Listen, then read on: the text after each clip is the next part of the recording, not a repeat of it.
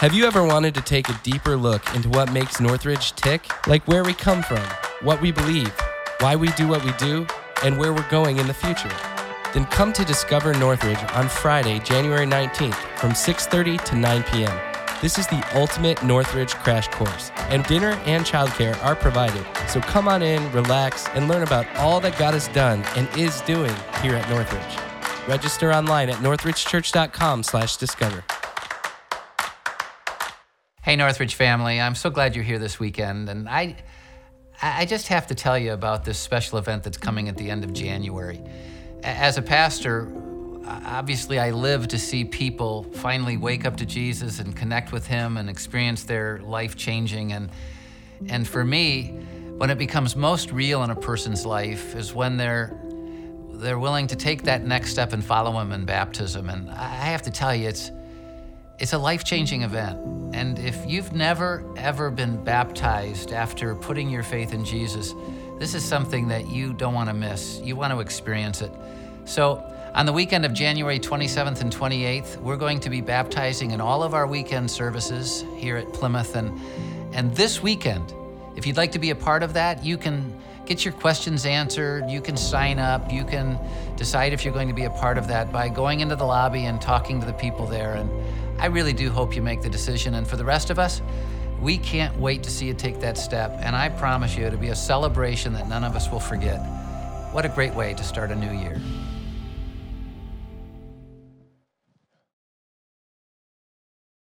Well, good morning, Northridge Church. How y'all doing this morning? Good morning, welcome. Yeah. First weekend in 2018, you're batting 1,000. You hadn't missed church yet. Only 51 more Sundays to go. We're glad you're here. My name is Colston, and I have the privilege of serving here at Northridge Church as the campus pastor out in Grosseal. So I want to say good morning to my family, friends out there, as well as Brighton, Celine, those of you online, those of you in Plymouth. Man, I am pumped for you to be here. I'm excited for this weekend. How many of you are excited for a brand new year? Like each new year, you're like, Lord, thank you, Jesus. 2017 is over. We're moving into a new year. You're excited. You see the new year as a new opportunity, a blank slate for all that could be. The possibilities are endless, and it pumps you up. You're excited. And I try personally to have that kind of attitude going into a brand new year. I get really excited. I get pumped up about what could be, forgetting about some of the things that happened the last year and looking forward. It's a great time. And I know, however, there's not all of you that respond to the new year that way, that excited. I actually saw a meme this last week online that I thought may resonate with some of you. As you noticed, the little dude goes into 2016, walks through the door, and 2016 knocks him around a little bit. Then he comes back, 2017, flings open the door, gets knocked around a little bit. Then there's the door to 2018. He's got a smile on his face, but he's wounded. He's been beat up a little bit, and he put on his boxing gloves saying, come on, 2018. Whatever you got, I'm coming for you. I'm ready. And I know for some of you, the 2017, you walked into maybe some of the darkest days of your life this last year. Maybe for some of you, there was an event that took place that just rocked your world. Or you went through a very dark, painful season. Whatever 2017 was, the good news is 2018 is here. And you can change your perspective a little bit on that. And again, I thought I try to have a positive outlook on the new year, despite what I've experienced in the past. And just to give you a little taste of what my new year's been like, a couple days after we celebrated the new year, my family and I have two little kids, a 2.5-year-old and a 5-year-old, and we've been stir crazy. The weather, I can't comprehend. I'm from Texas, and this is, I mean, hell's hot, but this is like right up there with it. I mean, this is miserable. This is miserable. So we're stir crazy. So we decide to drive 45 minutes an hour north to go to Chick-fil-A. Yes, because I live downriver and we have to drive an hour to get to anywhere nice to eat. So sorry, Grosseal. Hey, you know it's true. You know it's true. So we drive to Chick-fil-A. Being from the South, that's like right next to Jesus. So we go and eat Chick-fil-A. My family, we decided to walk around the mall for a little bit, and we're having a good time, just enjoying being out, and then 3:30 comes. And now for most of you, 3:30 means absolutely nothing other than there's about an hour and a half left of the workday, an hour left, and you can get out of here, go home. But for those of us with toddlers, 3:30 is the witching hour. Now that may be 2:30, 2 o'clock, but there's a witching hour for every toddler, and 3:30 was ours. And like I said, we're only a couple days into the new year. I mean, I haven't missed a day of devotions yet. I've prayed every day. Me and Jesus are like this. I mean, we are close. And so we went for it. We ignored the warning signs. We ignored the opportunity we had to put our little toddler down for a nap, and we just went for it. It was a big mistake. About 3:30, my 2.5-year-old Willa Grace, she starts to whine, and that whine turns into a consistent crying, and that crying turns into wailing. Next thing you know, there's clothes and other things being tossed out of the buggy left and right, and we're just walking through the mall, and all of these people are judging us. Because my daughter's throwing the worst fit she's ever thrown in her life in this moment. Like screams that no child should scream. And I was confident I was with Jesus in this moment. I knew he's bigger than this problem. And I get her out of the cart because we just surrendered to the situation. We knew that we weren't going to win. So we get her out of the buggy, and immediately I pull her out to put the coat on her because it's miserable outside, and every good parent puts a coat on, and immediately she just stiffens her body. All of her limbs go super stiff, and then she just looks at me and lets out like this, "I hate you" scream. She's 2.5, and all of these people are just walking by laughing and judging. I get a couple sympathy nods from a couple dads that walk by like they know my pain. And there's just nothing we can do about it. I look at my wife and we just start laughing. We laugh because there is literally nothing we can do to control the chaos that is ensuing in our hands. There's no amount of manipulating my child. She wants nothing. She wants to be miserable and let everyone be miserable with her. And that situation is like 2 days into the new year. Like I said, I try to be positive. I try to look forward to like I'm like, oh man, if this is an indication of what's coming. But that story reminds me of this reality that we live in, and that's that life, so much of life is beyond our control. That we cannot control life circumstances. And I'm not talking about like dumb choices you make to burn the toast, you know? I'm talking about life circumstances. Like you cannot control life circumstances. You ever tried to control another human being? I know, wives, you try. It's just not working for you, is it? You can't control the grades that your high school student gets. You can't control whether or not you get that promotion or that raise. You can't control how your spouse treats you. You can't control the report the doctor is going to give you next week when you show up. So much of our lives are out of our control. But the one thing we can control is our response to those things. We have the ability to choose how we respond to so many things that are beyond us. And our response to those things is a reflection of our heart and a reflection of our faith. How we respond in the midst of chaos is a reflection of what's here. And our tendency, and my tendency, your tendency, a human tendency is to respond in chaos and turmoil out of fear, not out of faith. That's human. When things are beyond our control and they're overwhelming and they seem to be crushing and pressing down on us, our tendency is to respond in fear, not in faith.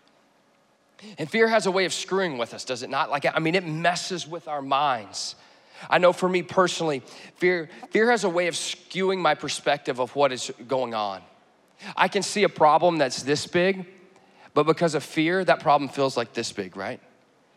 Fear has a way of telling me that this problem is too big, that this problem's gonna win, that there's no way to overcome this. Fear, for some of us, has a way to immobilize us. Because the situation, the circumstance is so great, so big, we freeze. There's no progress. We feel like we can't move. And we get stuck in this cycle of anxiety and worry and distress, and we're done. We can't move. Fear also has a way of affecting our thoughts and our beliefs. It has a way to motivate us to think that God doesn't love us or doesn't care, that God's not present. That we walk into life circumstances that are beyond our control. We have a tendency to think sometimes because of fear that God doesn't love us. And if he did, he wouldn't let us feel this. He wouldn't let us go through this. Fear has a way of messing with what we know to be true. Fear has a way of messing up our minds, our beliefs, but it also has a way to motivate us to make unwise, ungodly choices. For some of us, like I said, fear, we freeze. Like we don't move. There's no progress. And in certain situations, that's how I've been. I'm immobilized. But honestly, a lot of times, the majority of times, what happens when a circumstance, a situation comes over into my life that I'm fearful of, what I do is I try to take control of the situation. Like I try to manipulate the circumstances in the situation to change the outcome. Like I think that I have the power and the ability and the wisdom and the smarts to wrangle and wrestle this situation to the ground into submission so that the outcome is better for me.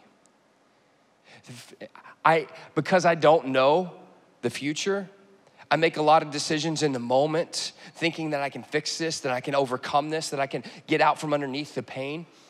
And I have no idea how those decisions are gonna affect me down the road. So I make a bunch of unwise, ungodly choices because I think I can wrestle this thing to the ground. And when I do that, you know what happens? That fear also brings on a level of stress and worry, a burden. It's almost like I'm in chain. I'm in prison to this fear. Fear has a way of messing with us and so many deep-rooted issues. And our tendency, when life circumstances come, our tendency is to choose fear over faith. But my hope, my prayer for you this year, and as you walk into 2018, no matter what event or what circumstance or season you just walked out of in 2017, my prayer for you this year in 2018 is that you don't choose fear, but you choose faith. Because you don't have to choose fear. Like that doesn't have to be your response to circumstances. You have the ability to choose faith over fear. And my hope today is to share with you a very simple truth that will motivate you and encourage you to choose faith over fear, so that your heart and you walk into these circumstances knowing who you are and whose you are. So if you have your Bibles, Exodus chapter 14 is where we're gonna be. Open up your phones, flip open your tablets. Exodus chapter 14 is where we're gonna be today. And the truth that I want you to understand, I want you to see that's very simple but has the ability to motivate us, encourage us to choose faith over fear is the simple truth that God is present in all of our circumstances. Like no matter what you walk into, no matter what's behind the door of 2018, God is present there. No matter how you feel, no matter how scared you are, no matter how big the circumstances are, God is present in it. Exodus chapter 14 is showing us this truth. So to give you a little backstory of what's happening here, okay? Exodus chapter 14, for some of us, we know this story as the space where God parted the Red Sea and the nation of Israel walked across and God delivered them from the Egyptians. So God has a group of people called the nation of Israel, the Israelites. They are his chosen people. And God had set aside this group of people for a very specific purpose.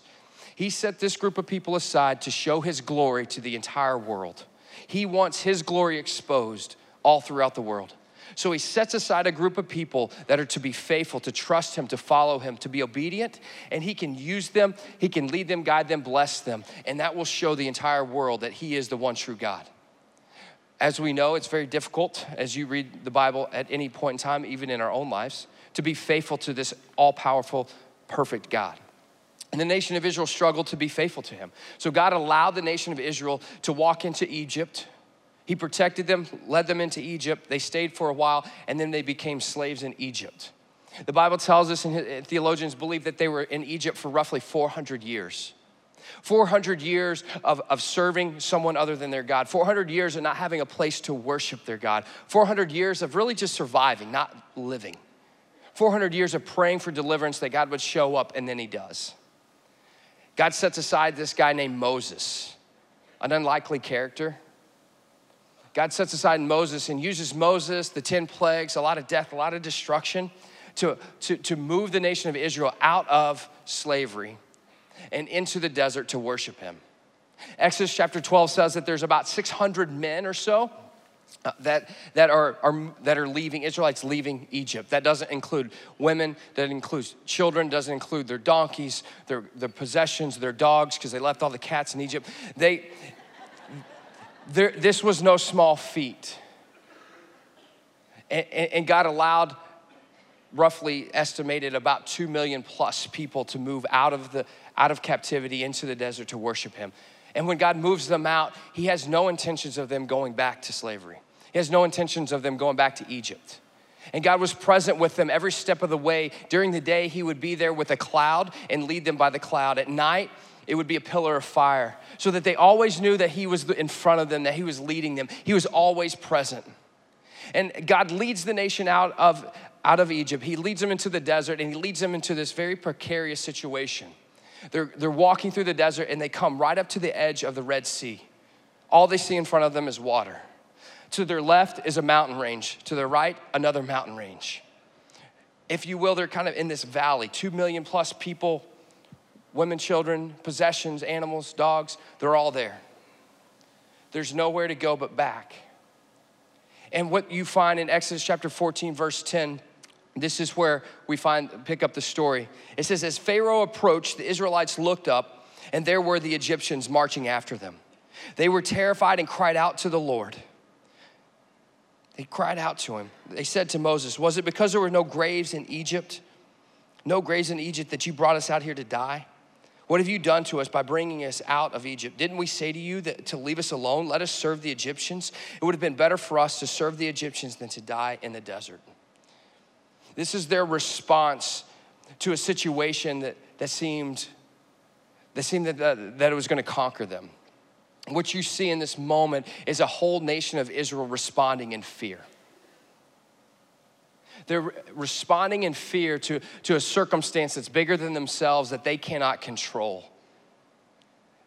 It's in this moment, I want you to notice how their response of fear, how it skewed their perception of reality. Notice the nation says, did you bring us out here to die because there was no graves in Egypt? Where had they been the last 400 years? In Egypt? Were there graves in Egypt for being there for 400 years? Yes.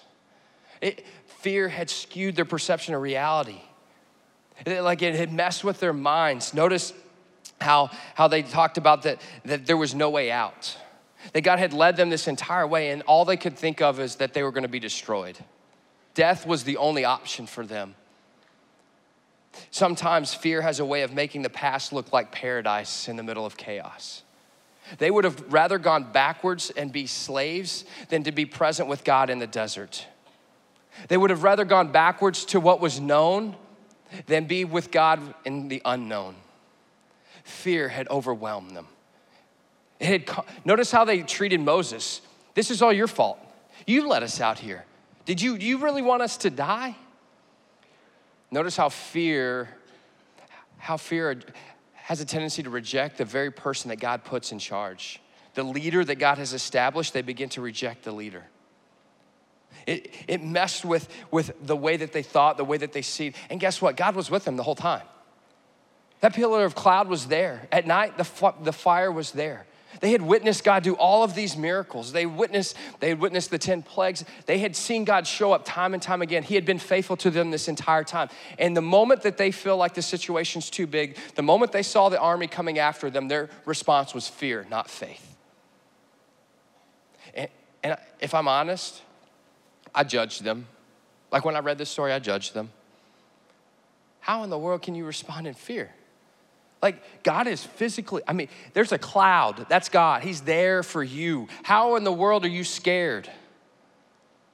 He shows up in fire by night. He's done all this stuff for you. He's been faithful to you this entire time. How in the world is fear even possible? How is that an option? And I looked down on them. Like I judged them for having weak faith and being scaredy cats. But if I'm honest, I'm a lot more like the Israelites than I'd like to admit. See, my family, over the last probably 8-9 years, we've been walking through this situation. The situation has some extreme highs and extreme lows. And anytime that there's extreme high in this situation in my extended family, man, I'm praising God. I'm giving him glory. I'm so thankful, God, for the way you're handling this and you're giving us victory. Lord, I'm praising you for it. I'm so thankful. But then I get the phone call of the setback. I get a call that things have gone backwards. And in those moments, I don't always respond in faith. Early on in this situation, I tried to control it, and I thought I could line up a couple things, a couple situations. I could fix it and kind of rig the system to where we could make it happen and it would work out. That was years ago. I'm done doing that. Because we'll get some victory, we'll have extreme high, and then there's always a disappointment. And I would love to tell you as a pastor that I always respond in faith, but I don't. The reality is, especially now, years and years into it, it's almost harder sometimes to respond in faith. Because I'm scared that the situation is gonna win, if I'm just transparent with you. I'm scared that it's not gonna go the way that I want it to go. And that's not just a story to make this talk feel better and relate to you. That's real life. That's my family. It's been us. I think you and I, we're a lot more like the Israelites than we ever want to admit sometimes.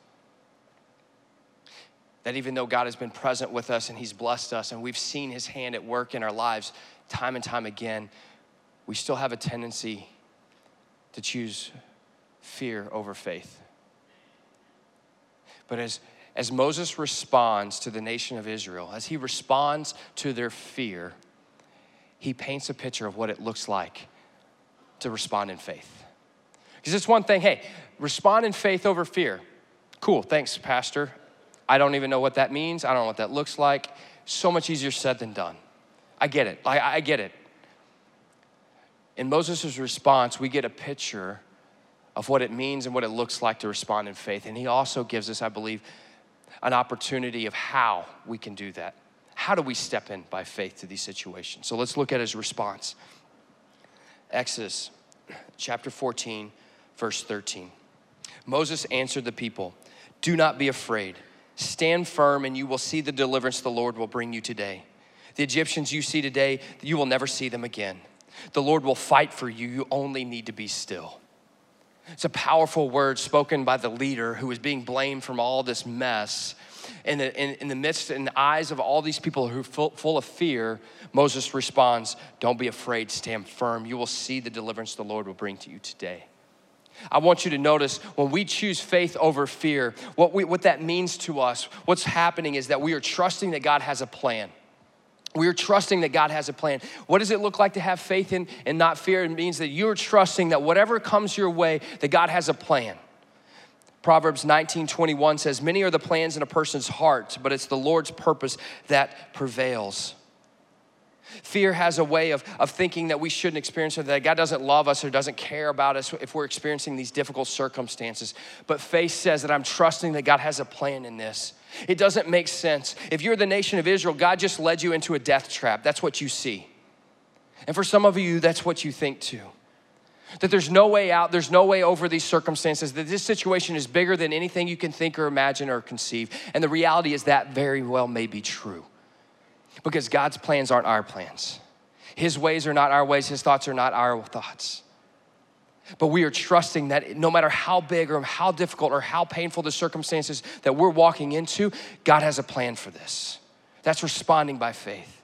The next thing I want you to notice as he talks about it, that when we choose faith over fear, that means that we have confidence that he is fighting for us. Stand firm. You will see the deliverance the Lord will bring you today. God is going to give you victory. Confidence that he is fighting. Romans 8:28, we know that in all things God works for the good of those who love him and have been called according to his purpose. Fear has a way of eroding our confidence that God cares and is doing something. But responding in faith says that no matter what we go through, God is ultimately about his glory. So his plan, somehow, some way, even if it doesn't make sense to us, is gonna bring him glory and it's for our good. It may not feel good, it may not be good in human standing and understanding, but God is fighting for each and every single one of us. He is fighting for you. He is fighting for me. What shall we say then? Romans 8:31. If God is for us, who can be against us? Confidence is knowing whose I am in the midst of the chaos, in the midst of the struggle. Responding in faith is telling me that God has a plan for this, and no matter how bad or how difficult, I know that he is fighting for me through this process. That he has a purpose, a plan in this. I may not see it, I may not understand it, but I'm trusting that he has it.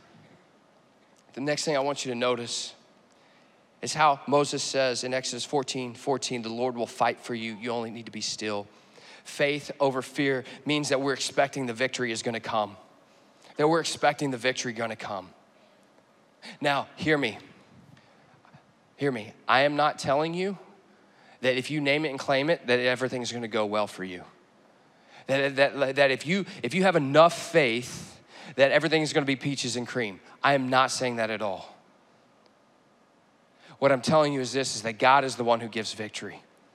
No matter how hard you fight, no matter how much you try to manipulate the circumstance, no matter how much you try to change the outcome, God is the one who gives victory. And listen to me, victory in God's economy is not always victory in our economy. Our prayers and what we ask for typically are comfort and peace and for things to go better for us physically, emotionally, financially. Like we want to make our lives better. And we assume that God's victory means life's easier for us. That's a broken assumption. God is all about his glory. That's most important. But we're expecting that victory will come. He's promised it, and he's never broken a promise to this point. And when we trust that he has a plan, that he is fighting for us, and that victory will come, guess who's in charge of the situation? God is. Guess who's not? Me. Who's responsible for the outcome in those moments? God, not me. And if I'm not responsible for the outcomes, if I'm not responsible for the victory, then I don't have to control nothing. Guess what? There's a lot of freedom in that. Like there's a lot of worry and anxiety and stress that's relieved when I don't feel responsible for trying to make it better for myself, that I trust that God has a plan and that he's fighting for me and that victory is coming. But I want you to understand, listen, he says, I will fight for you. You only need to be still. This idea of being still is not inaction. This is not you sitting with your arms crossed, twiddling your thumbs, saying, okay, God, you deal with this. I'm just gonna chill out and let you do your thing. This idea of being still before the Lord is not getting in front of him, not taking control and trying to change things, but letting him work. This idea of being still is expectantly being patient, waiting for him to do what God does. And when he says move, you move. When he says be still, you be still. Being still before the Lord, waiting for him to move. This is still a call to obedience. See, God parted the Red Sea. The nation of Israel still had to follow. They still had to walk through on dry ground. Obedience is never off the table in the midst of chaos when you're waiting on God. This isn't inaction, so don't hear that. But God's victory doesn't always come the way that we want it to. It's not packaged neatly and nicely, and it's not immediate. Because if we're honest, our prayers, we expect something like now. Like I want my daughter to stop kicking and screaming now. I don't pray for 10 minutes down the road, I want it now. But God's timing is God's timing. And because he is good, he is faithful. His plan can be trusted. He is fighting for you and victory will come. That's what it looks like to respond in faith. So now the big question, how? How do we choose faith over fear? Moses in Exodus chapter 14, verse 13, he says, do not be afraid, stand firm. Stand firm. Moses commands the nation of Israel to not be afraid. Have you ever tried to command someone's emotions? Don't feel this way. Don't feel that way. Stop feeling like this. I have a 5-year-old, and we're in a season of my 5-year-old's life right now where she is terrified to walk into a room that doesn't have a light on. And so every time we tell her to go brush her teeth, or every time she needs to use the bathroom, she needs someone, mommy, daddy, come flip on the light for us. And so mom, dad, we get to be the hero in this moment. We walk over, flip on the light, and as soon as the light comes on, the fear's gone. And that sounds kind of cute, like, oh, dad gets to be the hero. You know how annoying it is to walk into every room of your house where your daughter wants to go to just to flip on a light switch to go back to what you were doing? You know how long it takes to do the dishes when you have to flip on 5 lights in the house? It sounds cute, it's obnoxious. But her fear is real and it's not even that she's afraid of the dark. That's what's so frustrating. Stop it. No matter how many times I tell her not to be afraid, it doesn't work. But the moment that I walk over and flip the light switch on, the light comes on, it's gone. It's gone. Standing firm. Standing firm is this idea that you are planted, you are rooted in who God is. Because listen to me very closely. Who you believe God to be will determine how you respond. Who you believe God to be will determine how you respond to him and to life circumstances. Who you believe God to be will determine how you respond to life circumstances to him. And so this command that Moses says to stand firm, the idea of not being afraid to stand firm is that he is rooted, that we are rooted in who God is, that he is present. Notice this, if you read the Bible, if you study or just even Google, fear not, do not be afraid, this command from God, every time, you know what you're gonna find in scripture every time God says, do not be afraid or fear not? You're gonna find an attribute of God wrapped closely behind the call not to be afraid. That's exactly what Moses says. Do not be afraid, God is here, he is present, and he's gonna fight for you. Listen, Genesis 15:1, fear not, I am your shield. Genesis 26:24, fear not, for I'm with you. Isaiah 35:4, fear not, I will save you. Isaiah 41:14, fear not, I'm the one who helps you. Daniel 10:12, fear not, you have been heard. Matthew 10:31, fear not, you are loved and valuable. Revelation 1:17, fear not, I am eternal. Every time God says, do not be afraid, he says, you're not afraid and you don't have to choose fear because of who I am. I'm here, I'm present. I have a plan for your life. I'm fighting for you. The victory is coming. I'm giving it to you. But you got to stand firm in who he is, because who you believe God to be will determine how you respond to him. And each and every single one of us here today, we have a step to take. 2 Peter 3:18 says, but grow in the grace and the knowledge of our Lord Jesus Christ. To him be the glory both now and forever. That every single one of us have a step to take to grow in our faith and understanding of who God is. That you stand firm, planted in the promises of who God is, so that no matter what stands behind the door of 2018, no matter what situation, circumstance, or season you walk into, you can choose faith because you know without a shadow of a doubt God is there, that he has a plan for you, that he is fighting for you, and that victory is going to come. So each and every single one of us here today, Brighton, Celine, Grosjean, online, we have steps to take. I don't care how long you've been walking with God and doing this whole faith thing. Some of you have been doing it longer than I've been alive. And guess what? You have to grow in your faith and understanding of who God is. For some of you today, the step to stand firm is simply to place your faith, hope, and trust in this person, Jesus Christ. See, God has been fighting for you and you didn't even know it, because he fought for you through his son, Jesus Christ, who he sent to this earth to bridge the gap between you and God so that you could have a personal relationship with him. In the moment, you didn't even realize he was fighting for you. In this moment, what you need to come to understand is that because of your brokenness, your sin, that there's distance between you and him. And that because of what Jesus did for you on the cross, by giving up his life, he bridges the gap between you and God, and you have to step by faith that he saved you, forgives you, and redeems you. Planting firm in the person of who Jesus is and what he did for you on the cross. And for some of us, it's time to take a step into knowing God. Some of you show up once or twice a month to weekend services and you think that like coming to church a couple times a month is good enough to grow in your knowledge and understanding of God. Can I encourage you? Make 2018 a year where you take that further. Don't just make it once or twice a week. Make it every week. For some of you, you've been coming here anonymously, sitting in the back so nobody knows you. I see you. It's okay. You're loved. But it's time for you to step into an environment here at Northridge to get engaged. We work so hard to provide spaces where you can grow in your knowledge and understanding, that you can wake up to Jesus, know his truth, experience his love. We're in a season where we're fixing to start Starting Point. And if you're new to this church faith thing, this is a space for you to step in and grow in your knowledge and understanding. For some of you, it's getting involved into a men's group, a women's group, into a community group. Find a space. This program that we give you as you walk in every single week is not just for your gum. This is to show you what goes on. Hey, it's real life. I know you. We picked these up. This shows you what we have going on. We work hard to provide space and environments for you to grow in your knowledge and understanding. And for some of you, it's time to step into that. It's time for you to step into that. So no matter where you are, whether you're Plymouth, online, Grozil, would you just do this for me? Would you bow your head and close your eyes? Because I want to pray for you and I want to challenge you, I want to encourage you.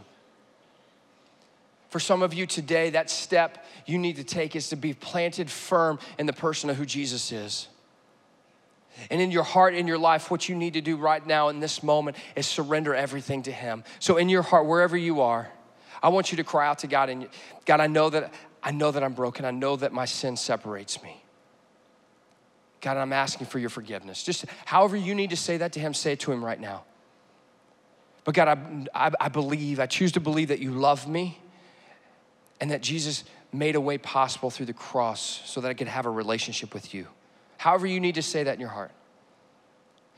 And tell him right now in this moment, Lord, I surrender. Like I give you control of my life to be my Lord.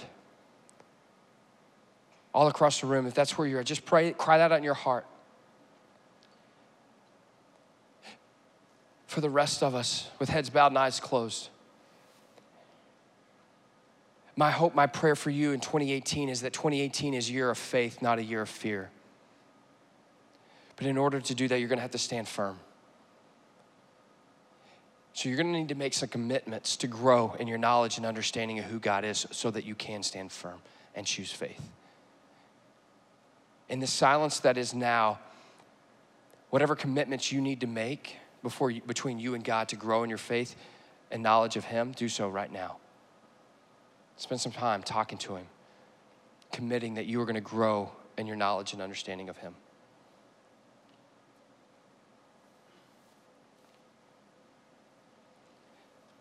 Father God, we come before you. God, so thankful for the truth of who you are, that you are present in all of our situations, in all of our circumstances. God, we're so thankful that you have a plan, even when it doesn't make sense, even when your plan seems to hurt. God, we praise you and we thank you for that. God, that you're fighting for us and that you are gonna give victory. God, I pray for each and every one of us across all of our campuses online. God, I pray that as we move into this year that we will make the commitments and stick with them to grow in our faith and our knowledge so that we can be standing firm no matter what life has to throw at us. God, I pray that we will take those steps and we'll give you praise and give you glory as we watch you work, as we watch you fight, as we watch you give us victory. Thank you, God, for your love and your grace in our lives. It's in Christ's name, amen. Listen to me, some of you, it's time to make a decision. You made a commitment before you and God right now to walk and to grow. Now it's time to make that commitment and step forward. There's spaces on here to sign up to get involved. Go to our website. For some of you, you prayed for the first time to surrender your heart and your life to Jesus. There's a connection card here. Here's the deal. That connection card is our way to know who you are. As a church, as a faith family, our desire is to love you well and to help you grow in your understanding and knowledge of who God is. But here's the deal, we'll never force ourselves on you. But if you give us permission to love you, we're gonna do everything we can to love you well. And one of the things, we have a prayer team down front. We would love the opportunity to pray with you. Take that card, fill it out. If you're at our campuses, drop it in the boxes. If you're online, hit the what's next button. Our desire is to love you well and help you grow in your knowledge and understanding of who God is. But you gotta take a step. Identify yourselves. Let us know how we can do that best. Northridge Church 2018. I hope and I pray for you, for myself, for all of us, that this is a year of faith, not fear. that we trust that no matter what we go through, God has a plan, confident that he is fighting, expecting he's gonna give us victory. We will stand firm in who our God is, no matter what life throws at us. Northridge Church, have a wonderful new year. Thanks for being here. We'll see you guys next weekend.